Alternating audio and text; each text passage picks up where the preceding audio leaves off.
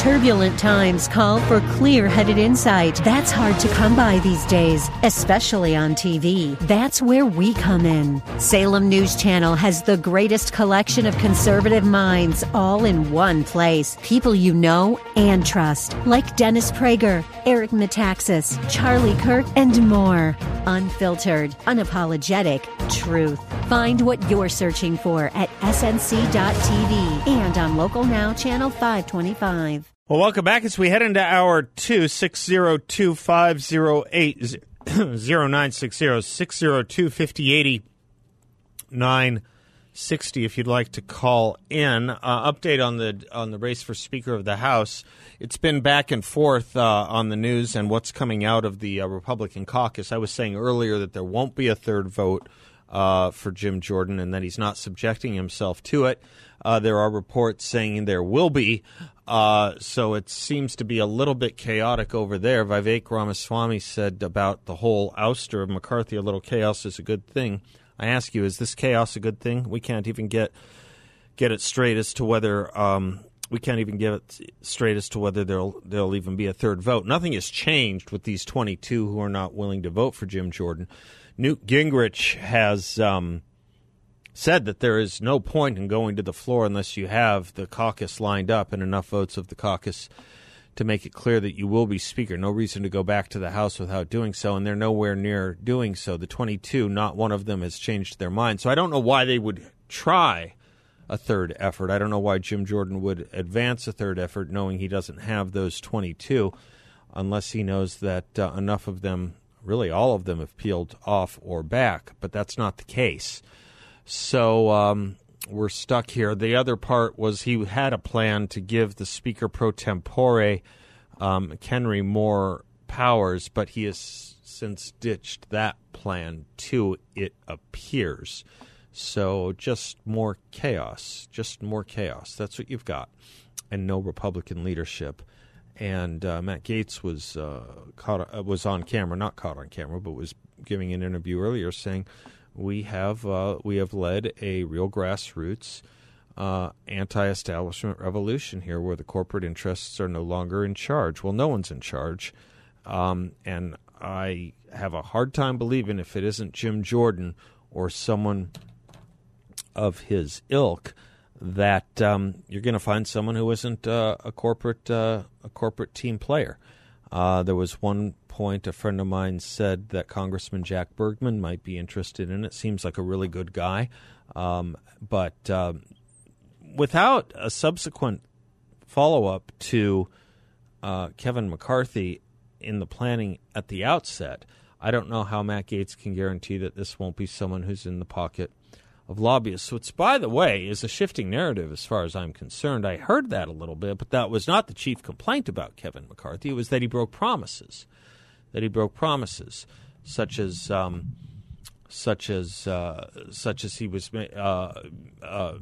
he made with regard to individual spending bills. So we could have had a continuing resolution that cut government 8%. We could have had that. We could have had H.R. 2, which was a full funding of border security. We could have had that. All of that has stopped. We now have international crises at I can't remember at a higher or more tender point since 9/11. I just can't. With Iran agitating and Syria agitating and the embassy in Lebanon, the American embassy in Beirut under siege. And of course the goings on between Israel and Gaza. I just can't imagine any time since 9/11 when there has been more need for our leadership, our party's leadership, and it's not there. And by the way, you can't appropriate any money or necessary defenses without our Speaker of the House. So this was chaos, I think, for chaos and publicity's sake, and just count me as not someone who supports it. McCarthy just wasn't bad enough to throw out for all that. It just wasn't.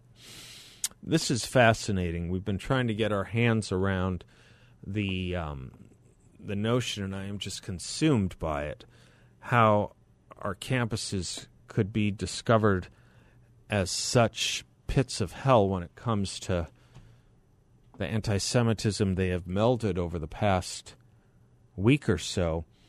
And there's this really important essay at the New York Post by Tabia Lee. I was a DEI director, diversity, equity, and inclusion. DEI drives campus anti-Semitism. She writes, the blatant anti-Semitism on college campuses has shocked millions of Americans over the past week and a half. But not me. I saw anti-Semitism on a weekly basis in my 2 years as a faculty diversity, equity, and inclusion director. In fact, I can safely say that the toxic DEI ideology deliberately stokes the hatred we've seen. I was hired to head the DEI department at Silicon Valley's De Anza College in 2021. As a black woman, I was the perfect person for the job on paper. Yet I made the mistake of trying to create an authentically inclusive learning environment for everyone, including Jewish students. Turns out, a toxic form of DEI, which is more accurately called critical social justice, demanded I do the opposite. Before I got to campus, Jewish students had endured a litany of hateful and hostile acts. The school had hosted a Hanukkah party that featured no Hanukkah imagery, but plenty of pro-Palestinian posters. The student body had passed resolutions on divesting from Israel, the first college of its kind to do so, and criticizing Israel's attacks against humanity. Multiple Jewish students told me the campus was essentially an anti-Semitic environment. I tried to right this wrong. First, I hosted Jewish speakers on campus with the goal of promoting diversity and inclusion by sharing different perspectives. Critics called me a dirty Zionist, and the school refused to promote the events. I then pushed the administration to issue a condemnation of anti-Semitism. My request was refused. Some campus leaders and colleagues repeatedly told me I shouldn't raise issues about Jewish inclusion or anti-Semitism. I was told in no uncertain terms that Jews are quote-unquote white oppressors, and our job as faculty and staff members was to de-center whiteness. I was astounded, but I shouldn't have been. At its worst, DEI is built on the unshakable belief that the world is divided into two groups of people, the oppressors and the oppressed. Jews are categorically placed in the oppressor category, while Israel is branded a genocidal, settler, colonialist state. In this worldview, criticizing Israel and the Jewish people is not only acceptable but praiseworthy. Just as it's okay to attack America and white people, she writes. If you don't go after them, or worse, if you defend them, you're actively abetting racist oppression. I've never encountered a more hostile environment toward the members of any racial, ethnic, or religious minority. I was ultimately fired by De Anza College, and I suspect my defense of Jewish students played the part. Yet, I've subsequently found that my experience isn't unique. Countless faculty and students on campuses nationwide have told me DEI ideology encourages anti-Semitism. One study found 96% of Israel-focused tweets by campus DEI staff criticized Israel. And that was before Hamas launched its brutal assault. Now, the colleges and universities beholden to DEI are hurting Jewish students with their silence, their moral equivocation about terrorism against Israel, and their outright praise of the terrorists. Many of the student groups most invested in DEI are actively siding with Hamas. Look no further than White Coats for Black Lives, a national group of medical students with chapters in more than 100 public and private universities. On Tuesday, just days after Hamas murdered Jewish families in their beds, the DEI-driven group proudly declared, quote, "It has long supported this kind of struggle for liberation," quote, unquote. How could a Jewish patient ever trust a medical trainee or professional who subscribes to such blatant anti-Semitic hatred? It's tantamount to threatening their lives, and it raises questions about whether such hate-filled people should even be allowed to practice medicine. This outpouring of anti-Semitic hatred is the direct result of DEI's insistence that Jews are oppressors. What started with rhetorical attacks has morphed into defending and calling for violent attacks. It's inevitable for an ideology that demeans an entire group of people while accusing them of perpetrating massive injustice. When you stoke that kind of division and anger, you unleash fires you can't control. Sure enough, The fire of anti-Semitism is now burning bright on college campuses. It needs to be extinguished immediately so it doesn't spread and do more damage. I know just the place to start. Administrators and lawmakers need to get toxic DEI out of higher ed. If they don't, there will be no diversity and inclusion on campus, but there will be even more shocking hatred towards Jews. Tabia Lee, EDD, is now a senior fellow at Do No Harm. Okay, well, this is the red-green access all put together right there for you in sharp relief. Good work, progressives. Good work. You've become the bigots. We'll be right back. Well, welcome back to the Seth Leibsohn Show. It's a delight to welcome someone in the studio I've wanted to meet and introduce to this audience, an organization we've talked about, representing an organization we've talked about here before. I want you to get to know a little better. They do great work. The organization is the National Federation of Independent Business, NFIB, and they have an Arizona director here, Chad Heinrich, who is in studio. Welcome to the studio, Chad. It's nice to make your acquaintance in person. Likewise. Thank you for having me. You betcha. I do this with all first-time guests, so take a moment or as long as you want. Give a little autobiography. Tell the audience a little bit about yourself, how you grew up, how you came to be doing what you're doing, anything you want to say. Sure. Well, thanks. I won't bore the listeners to death, but I'm an import from South Dakota. Oh, really? Whereabouts? I grew East up, River? I know things. You are familiar. No, I grew up in the East River, south of Mitchell, in a little town of about 600 people called Tripp. And went to school out there, undergraduate and graduate school. Started my career out there in government affairs.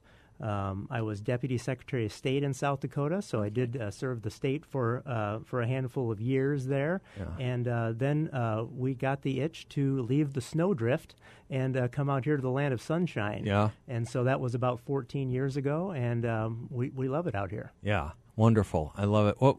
Where'd you go to school? University of South Dakota. Okay. The flagship university. The flagship of South Dakota. Wonderful. You don't miss the winters? I don't. Or the summers? I don't. In fact, one time, Seth, while I was in undergrad, they closed down the university for a couple days because the wind chill was 80 below. 80 below. All right. Yeah, I spent a winter Christmas time in South Dakota once. I know of what you speak. The permafrost is just yes, it's very cold there.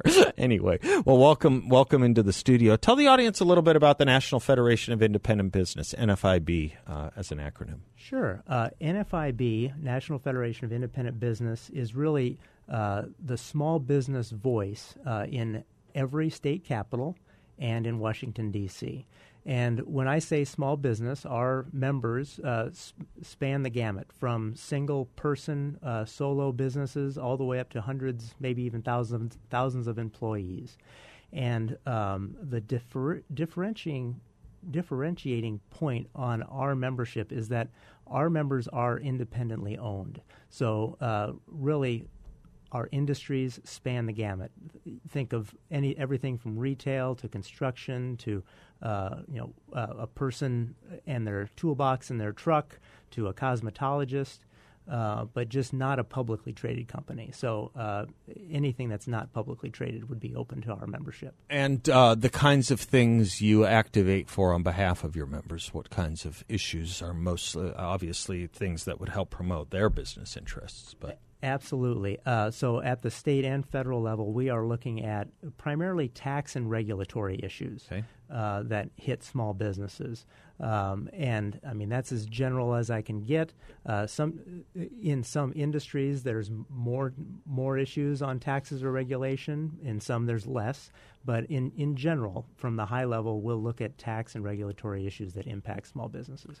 And you put out some great reports as well, and I wanted to talk to you about the most recent small business economic trend. But before I do that, the role small businesses play in employment in America, it's still, by and large, far and away, the leading area of employment, right? It's the small business employer, right? By far.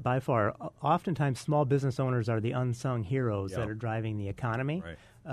we often see headlines of large companies making an investment in the state, bringing in estimates of hundreds to not thousands of jobs. But what we don't see headlines on is in periods of economic growth, it's really the small businesses that are driving that. One statistic that I pulled, the Small Business Administration's Office of Advocacy researches this and tracks this. And during our last economic growth period that started in 2017 through 2019 before the pandemic, during that growth period in Arizona, 7 of 10 new jobs were created by small businesses. Right.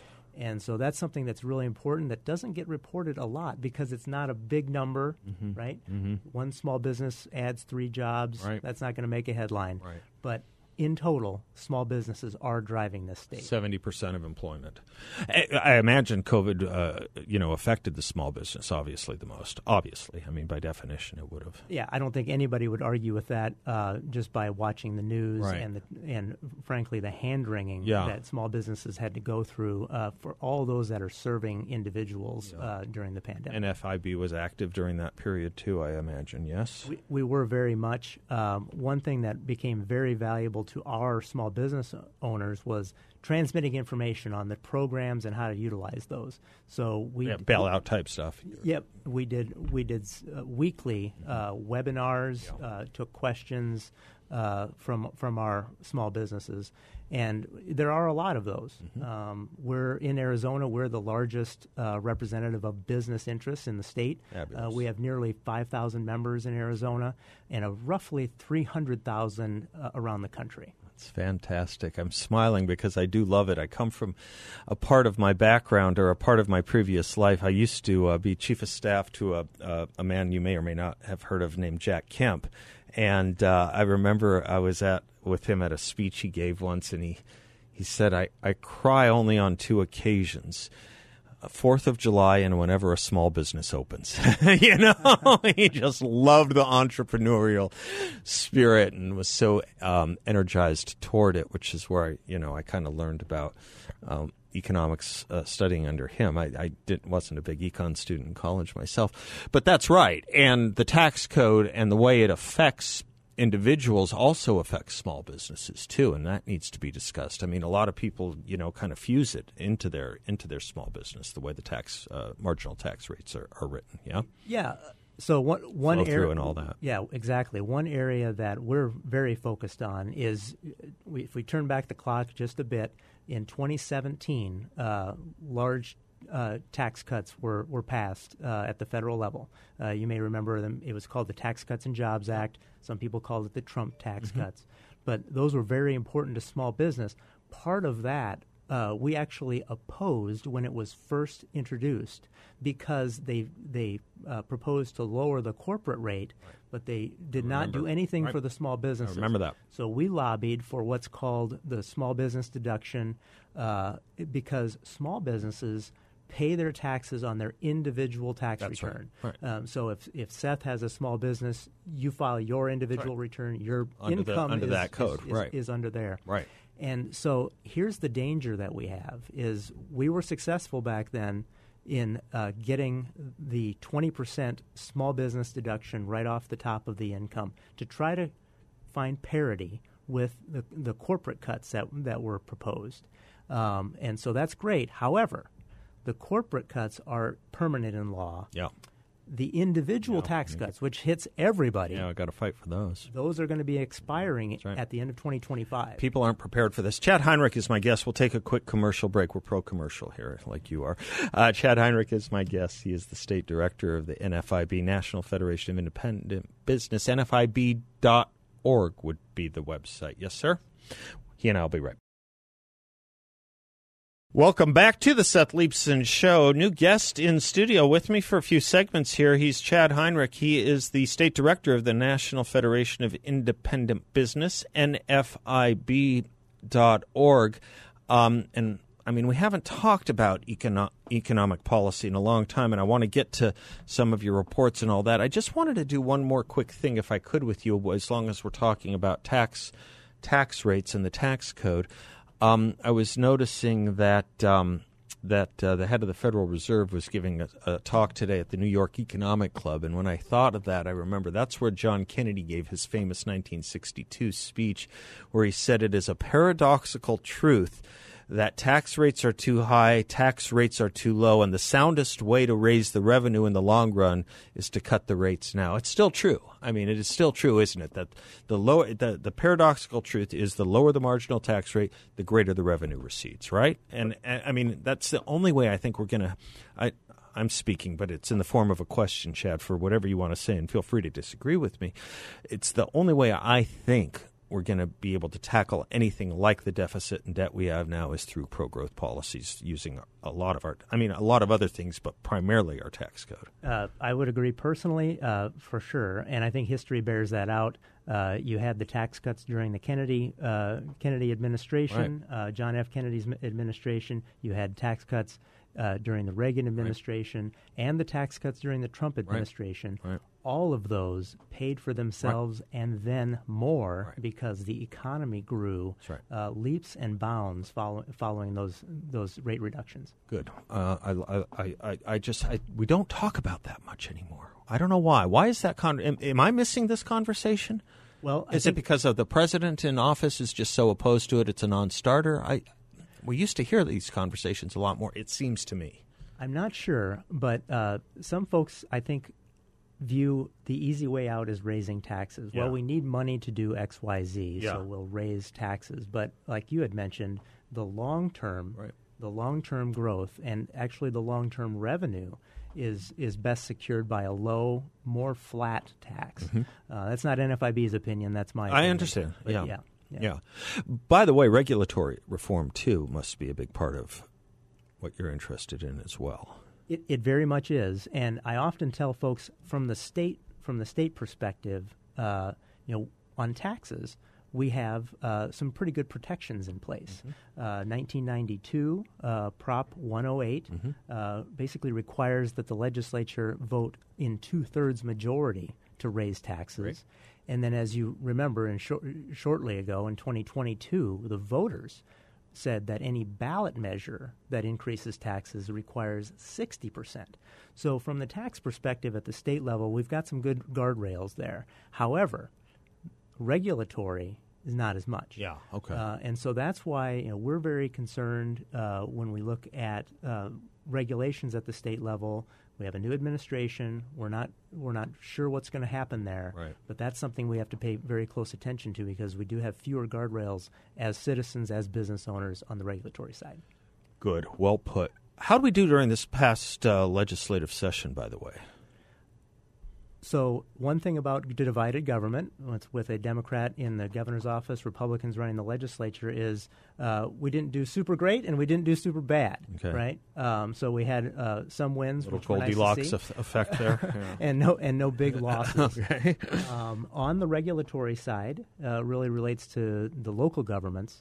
NFIB was supportive of a bill that actually Goldwater came forward with, and Representative Travis Grantham mm-hmm. sponsored, which was dubbed the Permit Freedom Act. Okay. And that actually just put in place criteria, deadlines, and really relief through the court system in the case of an individual applying for a permit pretty much of any kind at the local level and there being a delay there. So it provided those clear criteria and having to have a deadline on themselves for local government was a good thing. So that was a good bill that we saw pass and be signed by the governor. So we're thankful for that. Let me take a quick one more commercial break and come back. We'll talk a little bit more, Chad, and I want to get to the small business economic trends that your organization has put out. Chad Heinrich is from NFIB. NFIB.com is the best website for him, and he and I'll be right back. Welcome back to the Seth Leibsohn Show. Chad Heinrich is my guest. He is, among other things, he is the state director of the Arizona chapter of the National Federation of Independent Business, NFIB.com. is the best website for them. They're involved on all kinds of advocacy and help for their members who are primarily small business owners and operators. Everything from taxes to healthcare to labor to regulations, competitiveness, and that sort of thing. But you also put out a report, kind of an economic trends or conditions report, Chad. Tell us a little bit about that and what we know. Sure, Seth. So a lot of folks will probably be familiar when they hear of the NFIB jobs report. It's called the Business Trends Report, but if you're watching CNBC or any of the news programs on finances, once a month, and we've done this for, I think, since the early 70s. We've asked the same set of questions of our members, and I always say this is kind of like the canary in the coal mine type of a survey, because you're hearing about business issues directly from small business owners on a regular basis, and so we have these trends to report on every month and to watch, and so it's typically, in my mind, it's a leading indicator on the economy. Okay. Where are they hiring? Are they not finding people they need? Those types of issues are covered in a standard set of questions every month. Fantastic. Okay, and so what if I were to check in on our economic condition? What is it? Well, one area that everyone will be familiar with is the lack of qualified employees. Yeah. Most of our business owners, when they're is that their chief complaint right now? It has been for several months. Inflation and employees have kind of tag teamed back and forth as being the top issue on that monthly survey. Well, what's the fix to that? I mean, I'll tell you from the sociological perspective, I've seen a real problem with eligible working age men that are taking themselves out of the workforce. This is a big issue for me. Not personally, it's a big issue I care a lot about and talk a lot about. But how do you fix that problem, qualified employees? Well, I think that's a multi-layered issue. Some of the concern is for the minimum wage. Yeah. We have a fairly high minimum wage. Yeah. As you know, ours is tied to inflation, Right. so that I think went up by about $1 an hour this year. And so that prevents small business owners from hiring unexperienced youth for the most part. Right. So if you look at the youth unemployment rate, it's like 20%. It's really high. And so we've actually advocated for legislation in the state legislature that would allow for a youth wage. It's not successful. There's some conflicts there with existing law from the ballot measure that set the minimum wage. So we're not successful there. So that was one approach. But it is a big problem. How do you solve that? Are people going to be living long? They are living longer. Are they going to be working longer? No. That could be a solution as well. Talk to me about things that are not good legislation. You know, sometimes the best thing is the best advice is not just to stand there and do something. Sometimes the best advice is to actually just stand there and not do something. So talk to me a little bit about bad legislation. Yeah, don't do something. Yeah. Just stand there. Yeah. And I think part of the view of a legislator is occasionally when they become elected, they remember that back when I wasn't elected, I used to say there ought to be a law against or in support of or whatever the issue might be. Okay. And sometimes I think when there ought to be a law, it's a terrible phrase, when right? When you become a legislator and you hear that phrase, Yeah. then you have an easy way to solve that, and Yeah. you can introduce legislation. Yeah. And so, of course, the legislature, the area where we debate ideas, we have good bills and we have bad bills, and occasionally there are a lot of bad bills that we have to fight. Yeah. Not occasionally, Yeah. most of the time. We're fighting bad bills, and most of the time that comes down to mandates that impact the cost drivers of doing business. Okay. So it might be a minimum wage increase. That could be something, or it could be a regulation that they're trying to that they want to put on place that will put higher costs or take a lot of time to comply with, those types of things. But one thing that we've studied since 1986 has been what are the top problems that businesses have. This is separate from our monthly survey. It's one that's done every 4 years. And since 1986, business owners have said health care coverage costs are the top concern of my business. About half, in March, we finished another specific survey on health care. Half of our small business owners offer it as a benefit. The other half don't, but aspire to. And the main reason that they don't is because of the cost. They simply can't afford it. We're competing against Walmart. We're competing against large businesses that offer benefits. Can't imagine. So when we're at the state capitol and we see mandates being placed on the healthcare industry, we pay attention. Because if those are going to drive costs up, that's ultimately going to increase the cost on small business. Of course. Well, thank you for coming in. I appreciate being here. David, I'm going to break here. I lost my... No, I have another... Oh, I have two more. I have a couple more minutes. Good. No, I don't have to you don't have to leave just yet, Chad. That's anything I haven't brought up. Tell me a little bit about how our legislators are doing representing us nationally. I know that we're an interesting state. We have 2 Democratic senators, but there's an interesting election year coming up. I'm guessing sometimes they vote against prediction. Yeah, so very, very quickly, the nice thing about NFIB is we are very transparent on how we judge our elected officials. Yeah, sure. They're judged by their voting record. And so we call what we call that as a key vote. We announce it before the vote so the legislators and the lawmakers know what we're judging them against.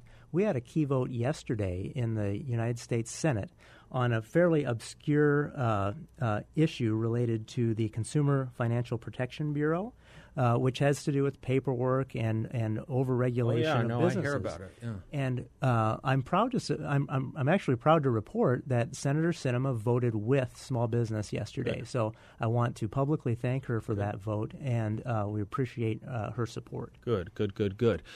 Did Kelly? No, our delegation split on that vote. Yeah. Okay.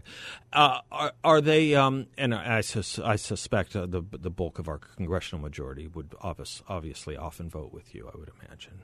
For the most part. But again, NFIB.com voting records are posted. Good. And we make those available online prior to every election. So if anybody wants to research how their elected officials vote, it's available. Good. Thank you, Chad. Really appreciate you stopping by and talking to us about this. We just haven't had these discussions in a long time. Perhaps some of it is my fault, but I look forward to doing more work with you. Likewise. Yeah, thanks for having me. You betcha. Again, NFIB.com, folks, National Federation of Independent Business. Our guest has been Chad Heinrich. I didn't spell your name, H-E-I-N... R-I-C-H. R-I-C-H. I often have to spell last names because I myself don't have a self-evidently easily spelled one. Thank you, Chad. Thank you. We'll be right back. Welcome back to the Seth Leibsohn Show, portions of which are brought to you by YRefi, active here in the community, headquartered here locally as well, with bank failures and the stock market's volatility, recession talk, and inflation. They have an investment in a portfolio with a high fixed rate of return that's not correlated to the Fed or to the stock market. It's a portfolio where you'll know what each monthly statement will look like with no surprises. You can turn your monthly income on or off. You can compound it, whatever you like. And think of this, freedom. There's no penalty and no loss of principal if you need your money back at any time. There are no fees in this secure collateralized portfolio from YRefi. They are a due diligence approved firm. And you can earn up to a 10.25% rate of return. That's right, a 10.25% fixed rate of return. Check them out at investYRefi.com. That's invest, the letter Y, then REFY.com. Or call them at 888-YRefi-24. You know, we're going to be co-sponsoring with NBC the next presidential debate early next month. And we'll have a special coverage here through Salem. But Salem is partnering with NBC. Of course, CNN is having conniptions over this. Their media reporter warned CNN, his network, that that NBC should not be partnering with such extremist organizations as Salem Media. I'll put our extremism up against CNN's any day of the week, any hour of the day. My God. cancel culture that the media goes into. This is what they did to the New York Post. The media tried to censor and successfully did censor the New York Post when it was inconvenient. And now they're trying to keep us from partnering in a Republican presidential debate or keep NBC from partnering with us. You know what? I mean, we really need to have a better Abraham Lincoln, how did he put it in his sanitary fair speech? He said, the world does not have a good definition of the word liberty and is just now in great need of one. We don't have a good definition of extremism, and we are just now in great need of one. The polling that has most recently come out shows that a majority of Americans believe the Democratic Party is more extreme than the Republican Party. It would be interesting if someone would conduct a poll over media outlets. It's probably very difficult to do because of so many preconceived notions. But you know what, CNN, you're not the news network anymore. You just haven't been for a long time. You're an opinion network. And I think your opinions are extreme. So there. See how that works? You can call it. I can call it. We'll do an objective definition one of these days. Extremism in the defense of liberty is not extremism in the defense of extremism. Keep that in mind, too. Sam Stone coming up. We'll be right back.